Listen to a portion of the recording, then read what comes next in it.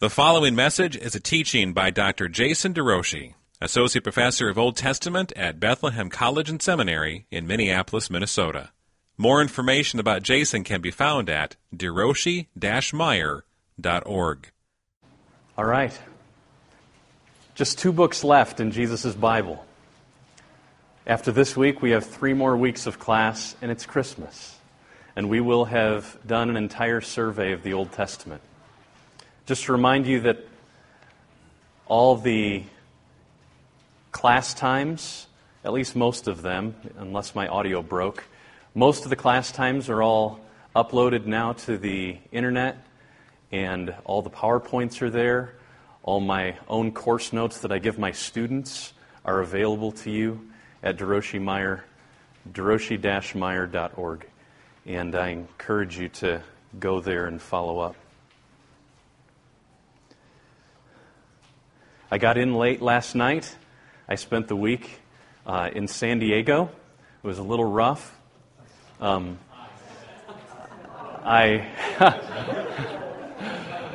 Lord was very kind. I kept calling, and my kids were telling me that they were enjoying their sledding every day. The Lord used it. I was at a conference. I was presenting, and He was faithful to meet me. He was kind to let me catch my plane, and I'm here today, feeling myself that I need to hear the words from Ezra Nehemiah. So pray with me one more time, and then let's open up this book. Precious God, I thank you that you are not done working. Thank you that Christ is on the throne, and yet right now, the reality is, it doesn't appear that everything has been subjected to Him, but it has. We pray, may your kingdom come on earth as it is in heaven. May your will be done on earth as it is in heaven. May you be shown holy on earth as you are in heaven. Give us this day our daily bread. Forgive us our sins as we forgive those who sin against us. And lead us not into temptation. Deliver us from the evil one. This I ask this day. Be a strength and an upholding hand. And may your word speak through the ages into our souls. May Christ be made much of. May He become more our treasure and our hope. Thank you that He is unswerving and ever faithful. Amen. I thought it good at this point. We've been back into the narrative books, Daniel, Esther, and I wanted to just take time up front here to fit us into the story. So the monarchy of Israel began with Saul, then David, then Solomon. Everything went south with Solomon. He had a problem. He was a sinner. And we're going to see the same sins of Solomon reproduced in the people today, which is a big flag. The text is actually going to recall the sins of Solomon, that he gave himself to women who did not follow God. And those women became a snare to him, and it put the monarchy in jeopardy. The kingdom was ripped apart. We end up with the northern kingdom called Israel, the southern kingdom called Judah, 20 kings in the north, 10 different dynasties, 20 kings in the south, a single dynasty, because God was being faithful to preserve His remnant. He had said that a king would rise, an offspring of the woman, an offspring of Abraham, who would be the instrument through which all curse, all sin, all tears would be put away. That the earth could be restored back into right order, that the kingdom would indeed come. And because of that, He preserved the line of David. The northern kingdom fell to Assyria in 723, and then the southern kingdom was destroyed in 586 by Babylon. In 605, 20 years before, Daniel had already been taken to Babylon. Then in 597, Ezekiel was taken to Babylon, later to become a prophet. And that Daniel gave signs and reminders of hope. Right at the time when he was expecting the 70 years that Jeremiah had promised to be complete, he went to prayer. Said, God, 70 years. And God says, yes, 70 years has come. But there will still be 70 weeks of years, 70 sabbaticals, 490 more years until restoration is complete. That is reconciliation with God. Stage 1, return to the land. Stage 2, get right with God. And this book, after seeing the unbelievable portrait of kingdom hope in Daniel, after seeing God's providential preservation of His people in Esther, this book is here to tell us full restoration has not come. Therefore, our eyes have to move ahead and look toward the sun. What these books do is really, in the midst of darkness, point to the moon. Just as I prayed, they're in the midst of darkness, feeling separated from God, and God is saying, look up. Look at the stars that are reminders of the one star that would rise. Look at the moon that is still shining, testifying that the sun is still shining. It's a reflector. In the hope for the day when the light would finally dawn and that bright and morning star would make all the other stars grow strangely dim in light of its glory and grace. This is a book distinctively placed in order to tell us, keep hoping for the light of the world. Because it's going to go out of its way to declare, it hasn't shined yet. The people who have returned to the land have not seen their hearts transformed. And so it's a little bit of a harder book, but with it, there is this remnant voice through Ezra and Nehemiah, Ezra the priest, Nehemiah the governor, these two that are being raised up to testify the way kingdom hope will be preserved. So in 586, Babylon destroyed Judah. And so we enter into this window between 586 and 516 when, so 516, I don't know if this works. Doesn't work. 516, the temple is rebuilt. 70 years between that window. But Cyrus is going to make a decree right here in 538. In 539, he came to power, and he makes a decree just as there had been 3 exiles. The exile where Daniel was taken, the exile where Ezekiel was taken, the exile that destroyed Jerusalem. So too there's 3 restorations. There's the restoration of Haggai and Zechariah. Those are the prophets. And Zerubbabel is the governor and Jeshua is the priest. That's the first 6 chapters of the book, designed to catch us up on history. A history lesson. And then we enter into Ezra's memoirs. The period of Ezra, he's in the second return from exile. And then we get Nehemiah's memoirs, his journal entries. He's just writing down what happened, and sometimes he just breaks and he writes down his prayers to God. And it's all in first person. So all that's happening in this stage. The people of God are being reunited in the hope of full restoration. So, in the final 2 pages of the handout I gave you, I just printed off a table from what the Old Testament authors really cared about, that book. And this is a synthesis of where we've been since the narrative portion of the Old Testament started up again at the end of Jesus' Bible. You have, coming up on 550, Daniel is a leader in the court. He's a court official in Babylon, and then his leadership continues into the times of the Persians. So I have the prophets, the events that are happening up north in Judah, west in Judah, and then the events that are happening in the east in Babylon. So the first return of the exiles, which is where this book begins, but notice that Esther's story already happened. We heard about it last week.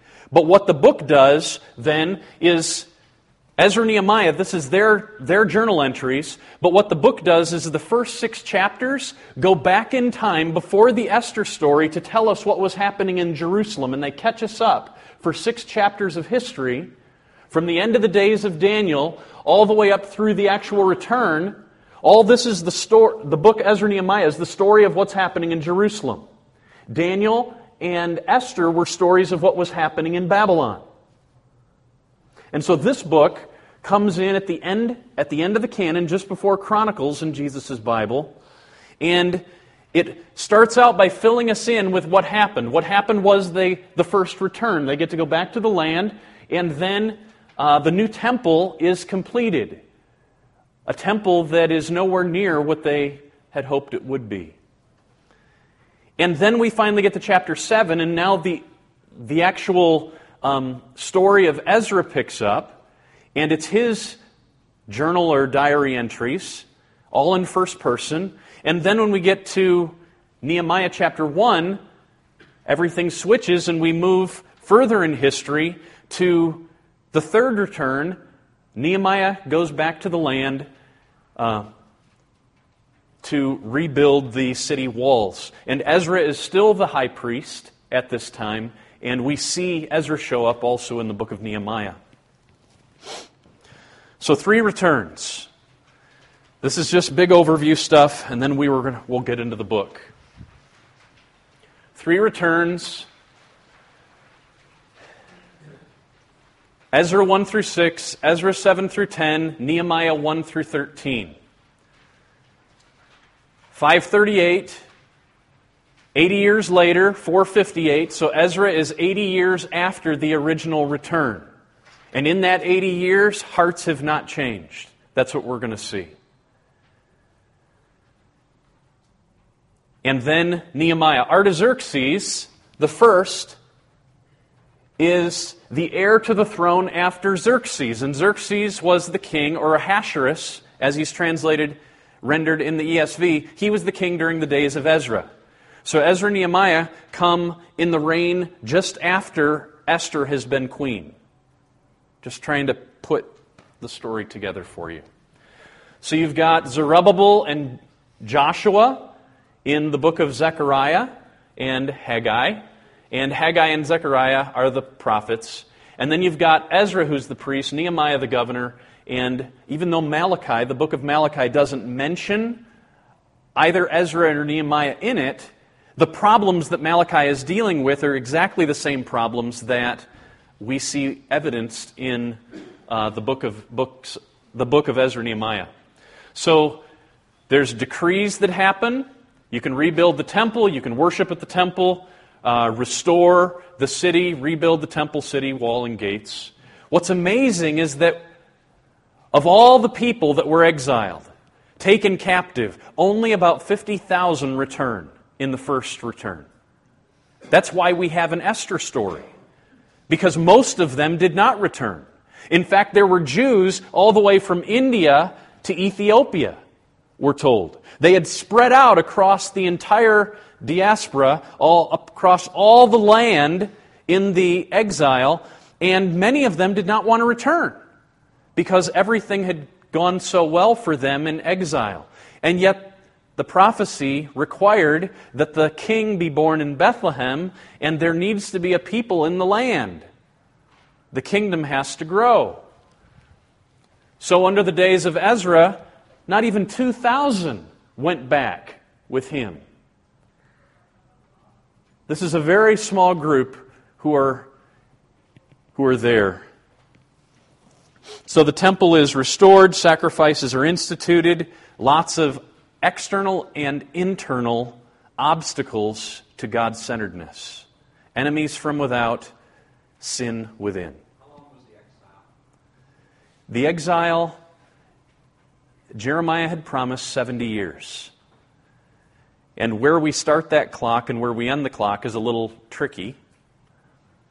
But as we're going to see in this book, there's a sense in which, because full restoration hasn't come, they still have a mentality that the exile is happening. They're going to call themselves slaves in their own land because they don't have a king. Persia is their king. And so, in a very real sense, they feel separated from God. His presence hasn't returned to the second temple. At least that's the sense we get from the book of Malachi. Malachi chapter 3, verse 1. God is predicting in the days of Ezra and Nehemiah, He's saying, I will return to my temple, suggesting that His presence hasn't come. And so what happens is there's a sense in which exile continues. Exile, at least, they're not fully reconciled to God, and that continues up until the days of Jesus. And He then comes as Israel, as the temple. He comes bearing the curse, which is the ultimate exile. He bears the ultimate exile from God in His own life. Father, why have you forsaken me? He bears the curse of Israel, and with that the curse of the world in His own being. And the exile officially comes to an end. He's the climax of the covenant that inaugurates then the birth of the new creation and the new age of the new covenant. Follow up, or? Maybe 2 or 3 generations that had only known exile? Correct. Probably only 2. When we read the story of Mordecai in Esther, we learned that his father, now that could be a grandfather, but it was his father Kish who had actually undergone, he was alive in 586. So, Mordecai is way down here in the Esther story in 486, and it at least says he was the son of Kish, who experienced in 586 the exile, 100 years before. So Mordecai is probably an older man, but his father was around 100 years earlier as a boy. Maybe it's his grandfather. We don't know. But yeah, only so when Haggai and Zechariah build the second temple, it makes it explicit in Haggai chapter 2 that there were people in 516 who 70 years earlier had seen the original Temple of Solomon, and they weep because there's no comparison of the glory. The glory of Solomon's temple compared to what they were able to do is nothing. So the thing striking me is that exile is not so long that in this time there were people still living that had memories. That's right. As it was, even if it was just spoken to them by a parent or a grandparent. That's right. So few came back seems kind of astonishing. Jeremiah when he predicted the 70 years, he told them, don't expect you'll get back soon. Settle, build houses, plant gardens, and they established themselves. And what we read in Ezra and Nehemiah is that most who returned had even forgotten Hebrew. At least that's how I understand when it says they had to give understanding of the law, suggesting that they're reading it in Hebrew and no one understands it, so they have to translate it on the fly. And they're reading it in Hebrew. Everyone there is they're like immigrants coming in who don't know the language of Hebrew.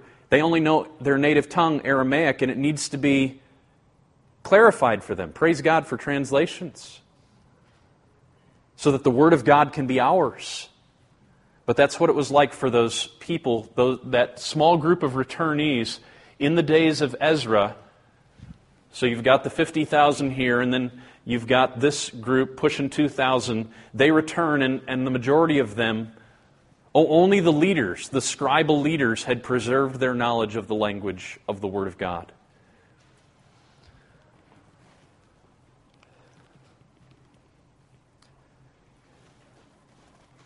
So, basic outline of the book.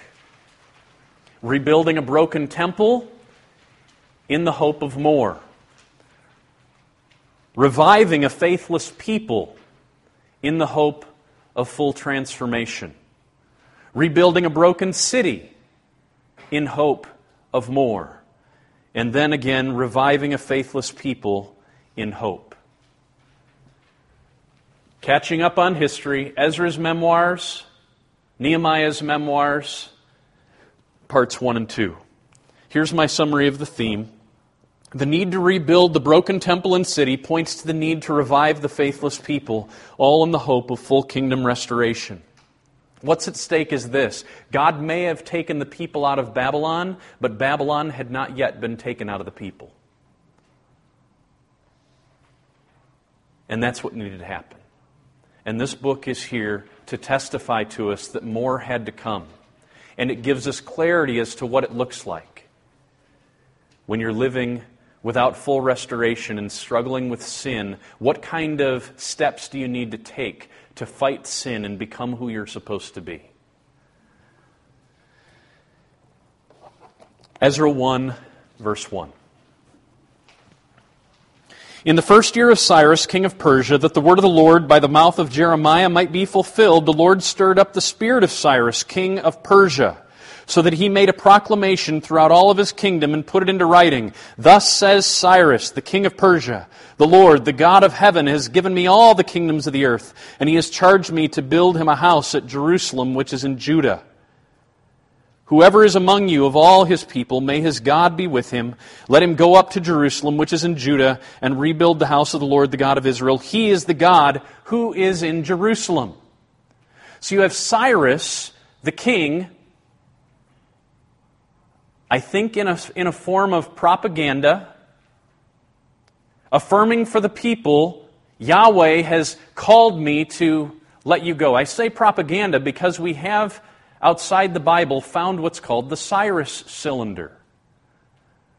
And in the Cyrus cylinder, Cyrus describes how Marduk, the chief god of the Babylonians, whom he has adopted as his god,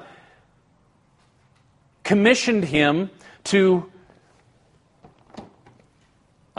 do something new with the exiles. In the Cyrus cylinder, he declares that all the peoples that Babylon had exiled would be allowed to go back to their lands, and with them all of their gods. That is, they could take their idols that had been stashed up in Babylonian closets. We'll give you back your idol, or all the implements of your ritual worship, and we'll let you go back. Notice he says in the verse that Yahweh is the God who is in Jerusalem. This is a territorial view of gods. That Yahweh has authority over certain districts, not over all the world. And already in the book of Daniel, we saw Nebuchadnezzar growing in his awareness that Yahweh was the supreme one over all, but that's not where he started. And that's what's at stake. It's possible that Jonah, trying to run out of... could he outrun Yahweh? He may have had a territorial understanding of God. We see it in the book of Kings, where they'll say, the Arameans enter into the land and they say, Yahweh is God of the mountains. That's why he won, but he's not God of the valleys. So let's fight in the valley next time. And then they get wiped out and they find out that Yahweh is God of both the mountains and the valleys. Or Naaman the leper, when he gets healed by Elisha, he's the commander of the Aramean army, the Syrian army. And what does he want to do? He wants to take a wheelbarrow of turf back with him. Because he thinks that Yahweh... He doesn't have a correct worldview of how big this God of Israel is. So he wants to take land with him back to Syria so that he can properly worship the God who saved him. So what we have is Cyrus here in these beginning verses testifying to something we see also outside the Bible, but he's wording it in a way that outside the Bible, in his own newspapers, the Cyrus cylinder that everybody could read. He etched it on stone so that all the world would know how nice of a guy he was. I'm letting you return to your lands, and I want your gods, he says in the Cyrus cylinder, to remember Marduk, who's over all, who has granted them favor and to return to their lands. We don't read that here. Instead, what we read is Yahweh is the Supreme One who has commissioned me to let you go. But he still doesn't have a massive view of Yahweh because he's the God who's in Jerusalem. Even though he says, it starts off, the Lord of heaven. The God of heaven, that's right.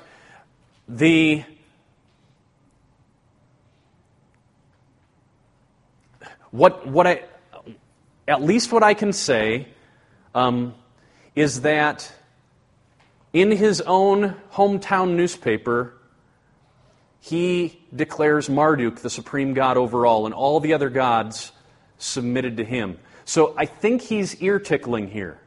And yet, when we read it within the context of the whole story, we know he's actually testifying to truth. That this God is not limited. The God of heaven is a comparable phrase to what we heard in the lips of Nebuchadnezzar in Daniel. So he allows them to return. And we're at a high point. This is a high point. This is hope. Jeremiah's made prophecies and everything is going to be good. But what this does at this point, what we see is a roller coaster that I think we're supposed to feel, and it's supposed to leave us longing for more. A roller coaster throughout this book of high points and deep low points. Just when you think all is going to go well, it's not going to go well. Why? Because it's at a high point. You can return to the land. Restoration is coming. And then we turn the page and we read in chapter 2, verse 64, the whole assembly together that decided to return was only 42,360. That's it. Low numbers. High point, they can go back. And with that, all the hopes of future kingdom. To have a king in Jerusalem, who from there, his kingdom would rise up and all the enemies would be put down, that all eyes throughout all the world would be looking toward Jerusalem, to the king who would give his law, who would bring peace, whose reign would never end. And the fact that they're not going back suggests they have separated themselves from kingdom hope and they've been settled into the kingdoms of the world. They're not longing. They're not eager. They're not surrendered to God. They're not putting their trust in the promises of God. It's not the promises of God that are driving their action day in and day out. Can you give me an idea of how many there are? 42,000 is like how a percentage of how many people are gone and only 42,000 are there? Good question. So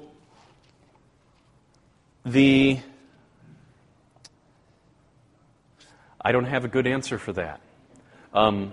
That would be significant. I know where I would go. I just don't know what the numbers are. So where I would go is, I know I can tell you in 2 weeks, because then I'll be in Chronicles. But I would go to the beginning of Chronicles. It actually lists the numbers that there were that went through the exile. Those that were not killed. It lists them out there at the beginning of Chronicles. And then I would also go backwards to David's census lists. So at least during the days of David, we've got a sense for how many people there were. And then, although the census list lists the same number for each tribe, which says this is quite general, but it at least probably gives us a big picture. If we go all the way back into the book of Numbers, those that were entering in the land were around 610,000 males.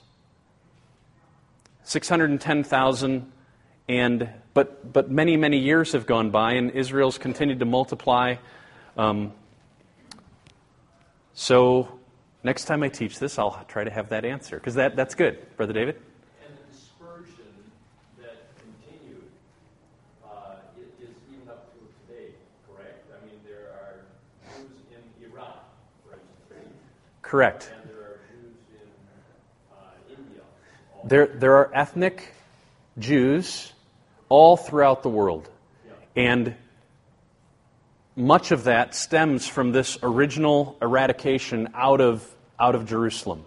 And they've settled and they've stayed. When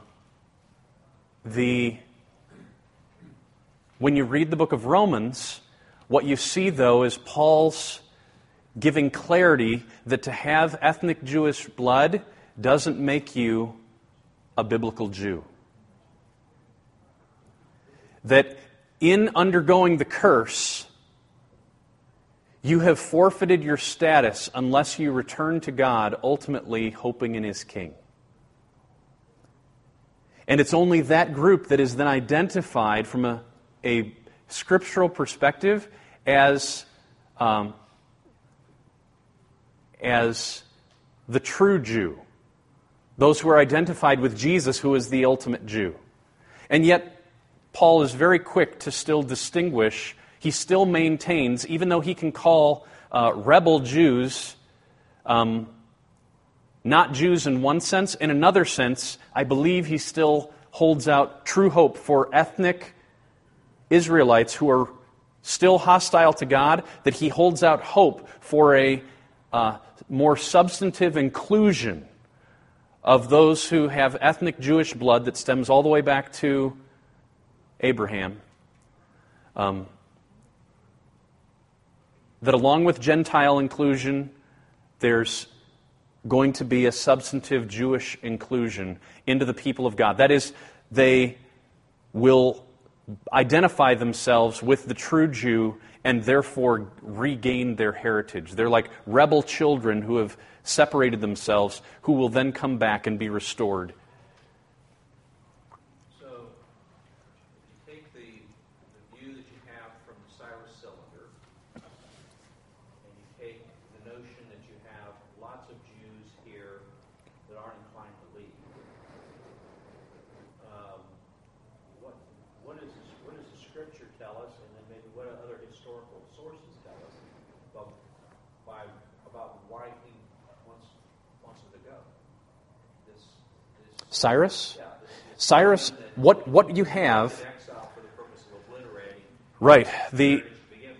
So Babylon's perspective and Assyria's perspective was, we're going to wipe out all the hostility, and yet those that we're able to enslave, who are strong or who are smart, we will take with us to exile, and they will serve as slaves in the context of our kingdom. The poorest of the poor and the uneducated we will leave to rot in poverty and famine in the land. So they take, their approach to exile was to take everyone out of the land. But what happens is Babylon's power wanes. It's a mile wide and an inch thick. And because of that, right after the writing on the wall dream, that they were overextended, Belshazzar sees that finger on the wall, and he writes out the three things, Mene, Tekel, whatever it is, and he writes it out. And what Daniel says is going to happen is that is testimony that your kingdom is going to fall and be given over to the Medes and the Persians. And the very next day he dies, and Cyrus shows up, knocks on the gate. This is the historical record outside the Bible. He knocks on the gates of Babylon, and they literally open it up without a battle and give him the keys. And with that, so Babylon had made their kingdom so thin that they were defenseless, but now Persia comes to power, and they own this massive kingdom without any authority. They are weak, and they know it. And so what he does in order to nurture a new program of alliance is he says, rather than keeping you here as slaves, I want your gods to be happy gods, because gods oversee everything. So I will let you return to your own lands and rebuild your own temples, but don't forget me and be sure to pay taxes. And so now he has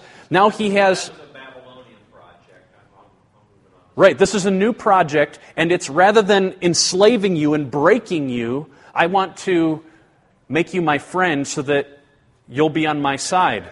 Right. And so that's the sense we get outside the Bible, and it aligns with the testimony we see within. So last week when we did Esther, that was before this, right? let me go back to what we've got here. The Esther story falls here, okay? That's 486, and we've got to go in reverse from how we're usually thinking.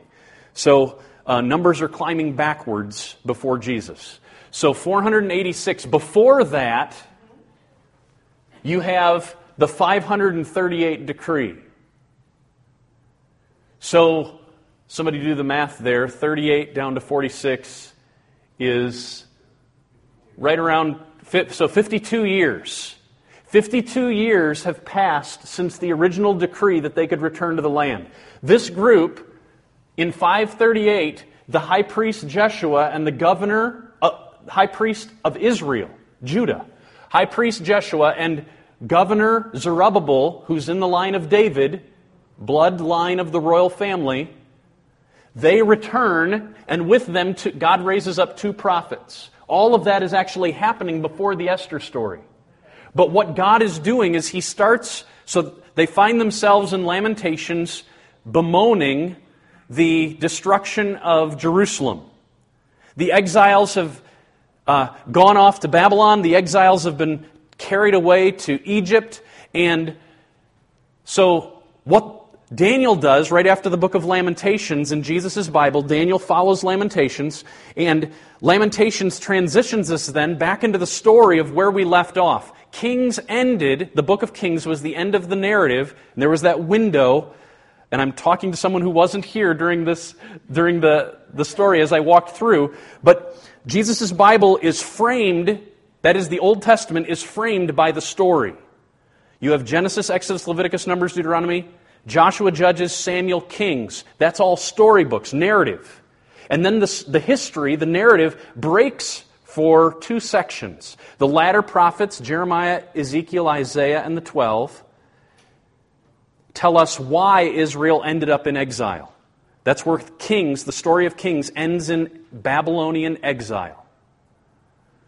Then the prophets tell us how they got there. Then we have Ruth, Psalms, Job, Proverbs, Ecclesiastes, Song of Songs, and Lamentations. These are poetic books, poetry drafted by the remnant few who are hoping in the kingdom. And it gives us a lens into how those faithful few living in exile were trusting in their God. And then we get back into the story, but the story picks up where Kings left off, that is in Babylon. And it catches us up with Daniel and Esther with what's going on in Babylon. But then we come to Ezra, and before we can hear of what's going on in Judah after Esther, because Ezra comes after Esther, before we can understand rightly what's going on in the days of Ezra and then in Nehemiah, they take the first 6 chapters of Ezra to catch us up on what's been going on in Judah. Okay, because what I was just thinking of, when you showed us last week how what a part that played with Esther and all that, so is this king that's in charge, is Cyrus, would he have been affected by Esther and that whole story and making decisions now? Cyrus is up here. Okay. So this is one of Cyrus's heirs, Artaxerxes or Ahasuerus. He's the Persian king in the line from Cyrus down to here. So Esther's story would have affected the decree that went out, and the Jews are given freedom then to defend themselves on the day of Purim when Haman had declared the annihilation of the Jews. The new decree from Ahasuerus is, and Ahasuerus is Xerxes the first. I think he's either the father or the grandfather of Artaxerxes the first, who we read about in the stories of Ezra and Nehemiah.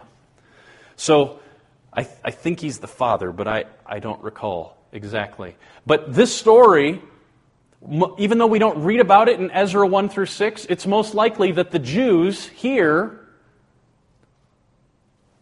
that are living between this period of the temple's rebuilding under Haggai and Zechariah in the days of Ezra, that they could have been annihilated on that day. That the Samaritans that we read about, same Samaritans that are in Jesus' day, the Samaritans are merely a mixed race when Assyria in 723, when Assyria destroyed the northern kingdom, they took all the wealthiest and the smartest that they didn't kill with them to Assyria, but they left the poorest of the poor, and they replaced all the Israelite nobility with Assyrian nobility. And the Assyrians and the poor Jews ended up intermarrying. And that's why the Samaritans are viewed as a mixed race. They're Jewish and Assyrian. And the pure Jews didn't want anything to do with them. And that's the same group that in the days of Nehemiah, when he returns over here, all during this blank spot, the Samaritans are growing, populating. That is this intermixture of Assyrian and Jewish race. And they're settled pretty well. They have the favor of the Persian king. And now the Jews return and they're building their temple and they're building their city walls. And the Samaritans are hostile to them. And we read all about that in Ezra 1 through 6. We doing okay? I want clarity, not confusion.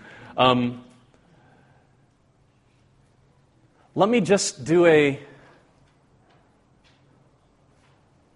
without focusing deeply yet on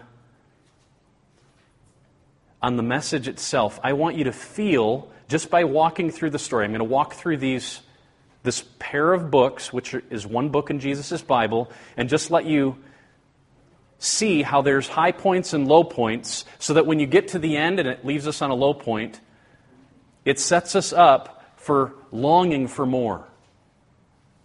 And I'm just looking at the time. I'm just going to walk through this, maybe read a couple verses, and just walk us through the storyline of these two books. Cyrus makes his decree in Ezra 1. And right away we learn very few return. That's a low point. Now they come back. They lay the foundation of the temple. But then we come to chapter 3 in Ezra, and what we read is verse 11, chapter 3, Ezra, verse 11, they sang, "He is good. His steadfast love endures forever." The temple's foundation has been built. This is a time of celebration. But, verse 12, many of the priests and the Levites and the heads of the fathers' houses, old men who had seen the first house, wept with a loud voice when they saw the foundation of the house being laid. Is this all? Is this all? Our God is so great, and this is so small. We're hoping for a great kingdom that will fill the entire earth. What are we doing? And so then it says, they are crying, the others are shouting for joy, those who hadn't seen the first one, so that the people could not distinguish the sound of the joyful shout from the sound of the people's weeping. That's this book. It's a mixture of where are we at? What are we doing? What's going on? Is this right? Is this fulfillment? Opposition comes from outside and they stop the building of the temple. This is not a good thing. But then they're able to finish the temple and there's rejoicing. Then we come to the book of to the memoirs of Ezra, and he's given commission to return and now establish as the high priest. Ezra sets his heart to study the law of the Lord, to practice it, and to teach both statute and rule in Israel. Study, practice, teach. We'll unpack how does one find hope for the kingdom next week. And so much of it revolves around that. The hand of the Lord was upon Ezra because he set his heart to study the Torah of Yahweh, to practice it, and to teach both statute and rule in Israel. That's where Reformation begins. A reconstitution. That's where hope comes. A reorientation to the Word. It might seem dark. It might seem like God is distant, and you get back in the book and you just hold fast to His words of command and His words of promise, and you don't let them go. Fasting and prayer for safety. Ezra says we've got to get back, and we're going to go from Babylon in the second return and return to the land. So let's pray. Let's pause. Let's not eat and just say, God, we're all in. We're all yours.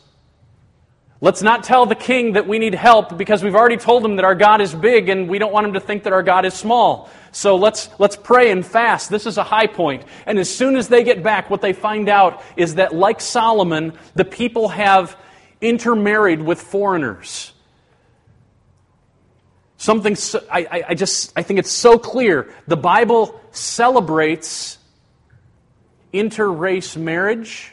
It detests interfaith marriage because it can destroy. It becomes a snare. And one of the ethical dilemmas of this book, and you've probably faced it if you've read it in your devotions, is they do a mass divorce and declare it's the will of God. How do we understand that? I'll try to unpack that a little more next week. So they cleanse. They cleanse the people. Our time is ticking here. Now Nehemiah comes on the scene. And he goes all the way back to Deuteronomy and he says, God, you are a God who shows love to those who love you. We are sinners, but right now I'm turning to you. And he's counting on God to be faithful to His promise. I will love those who love me. God's conditional love. How do we understand that? God loves those who love Him. And Nehemiah prays, and what that love looks like, what he's counting on God to respond to, is his admitting that he's a sinner. That he needs help from God. And that's the condition that is meeting the loving of God. And he's counting on God to just pour His love and His favor toward him. A high point. And then he comes back and he finds out the people have not been doing anything on the city walls. And there's a parable that's going on. Lack of protection and the brokenness and lack of protection of the city is a testimony to their willingness to let the world in and not keep it out. There's the message that permeates this book. One of the key elements is just guard yourself from the world. Do what it takes to overcome obstacles to God-centeredness. Brokenness of soul happens when we don't fill ourselves with God's word of command and fill ourselves with God's word of promise. But all of a sudden, if we can ground ourselves on the foundation of God's word, as big as the storm comes, as dark as the night gets, we find ourselves upheld on a rock, not because of who we are, but because of where we're standing.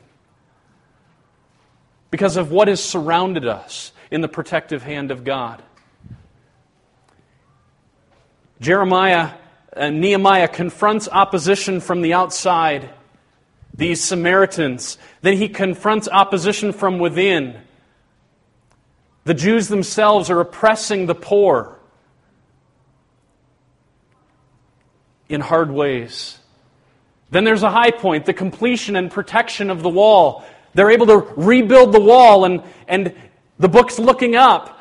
And then they find out that the priests who are supposed to be serving in the temple don't have proof that they're really priests. Low point. Then it's the reinstitution of the sabbatical year. The very thing that they hadn't kept for all those years. Remember in Leviticus, we saw in the book of Daniel, for every year that you failed to keep the sabbatical year, 6 years of work, and then the 7th year letting the land rest, and on that year having a very intense focus on renewal, hearing the Word of God. 70 times they had failed to do that. That's 490 years that Israel had failed to keep the sabbatical calendar. So they had 70 years of exile. But now they reinstitute the sabbatical calendar and they gather together and they hear the words of Ezra.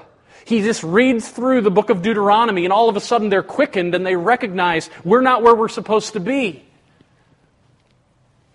That's a high point. They dedicate the wall that's just been built. And so all that's happening in the physical sphere is a picture of what's supposed to be happening in the spiritual sphere. They're rebuilding the walls and protecting themselves from worldly influence.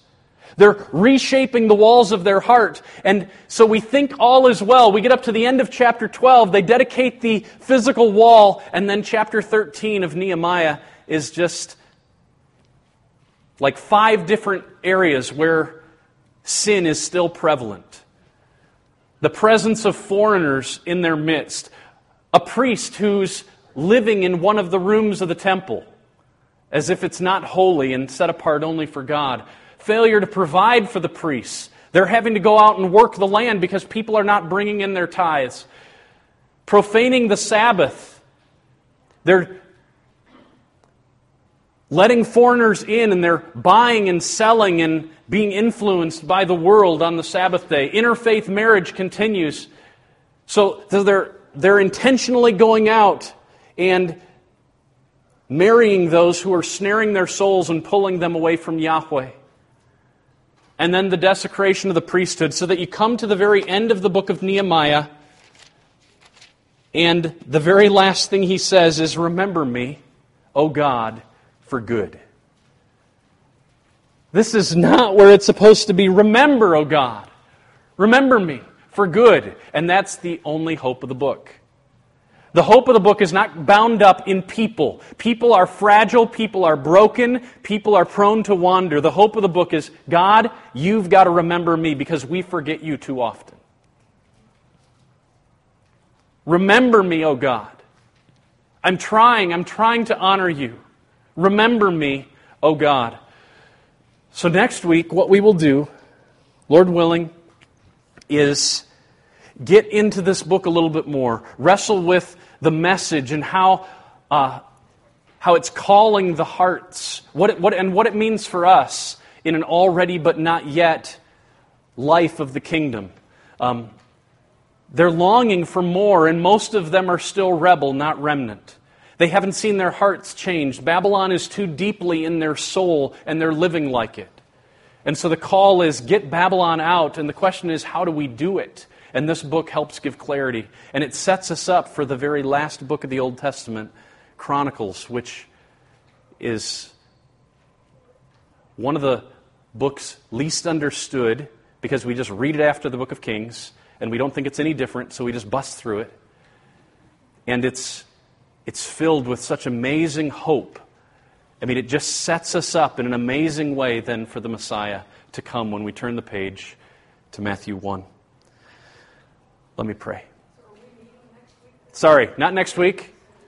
No class next week. The following week, we'll come back for 3 weeks then, I believe, and it'll take us right up to Christmas. And Chronicles just leads us right to Christmas. It's glorious. And that's where we'll end our survey. Father, we've looked at a lot of facts here today, God. I was hoping for more than that, but I pray that you have stirred in hearts. Thank you that you are the controller. You are the controller who brought about the exile, Daniel 1:1. You're the one who gave Jerusalem into Nebuchadnezzar's hand, and you are the God who moved Cyrus to initiate stage 1 of the restoration that we are now enjoying the full-blown realities of, at least in an initial sense. Jesus has come. Our hope is in Him. Remember us, O God, for good. We need you to remember us. See the brokenness of our soul. See our own waywardness. Ground us in your promises and your words of command. Be near us, O God, for good, I pray. Amen. Thank you for listening to this message from the ministry of Dr. Jason DeRouchie, Associate Professor of Old Testament at Bethlehem College and Seminary in Minneapolis, Minnesota. Feel free to make copies of this message to give to others, but please do not charge for these copies or alter their content in any way without written permission from Jason DeRouchie. For more information on Bethlehem College and Seminary, we invite you to visit online at bcsmn.org. For more information on Dr. DeRouchie, visit online at derouchie-meyer.org. Proclaiming the kingdom and treasuring a God who rules, saves, and satisfies through covenant for His glory in Christ.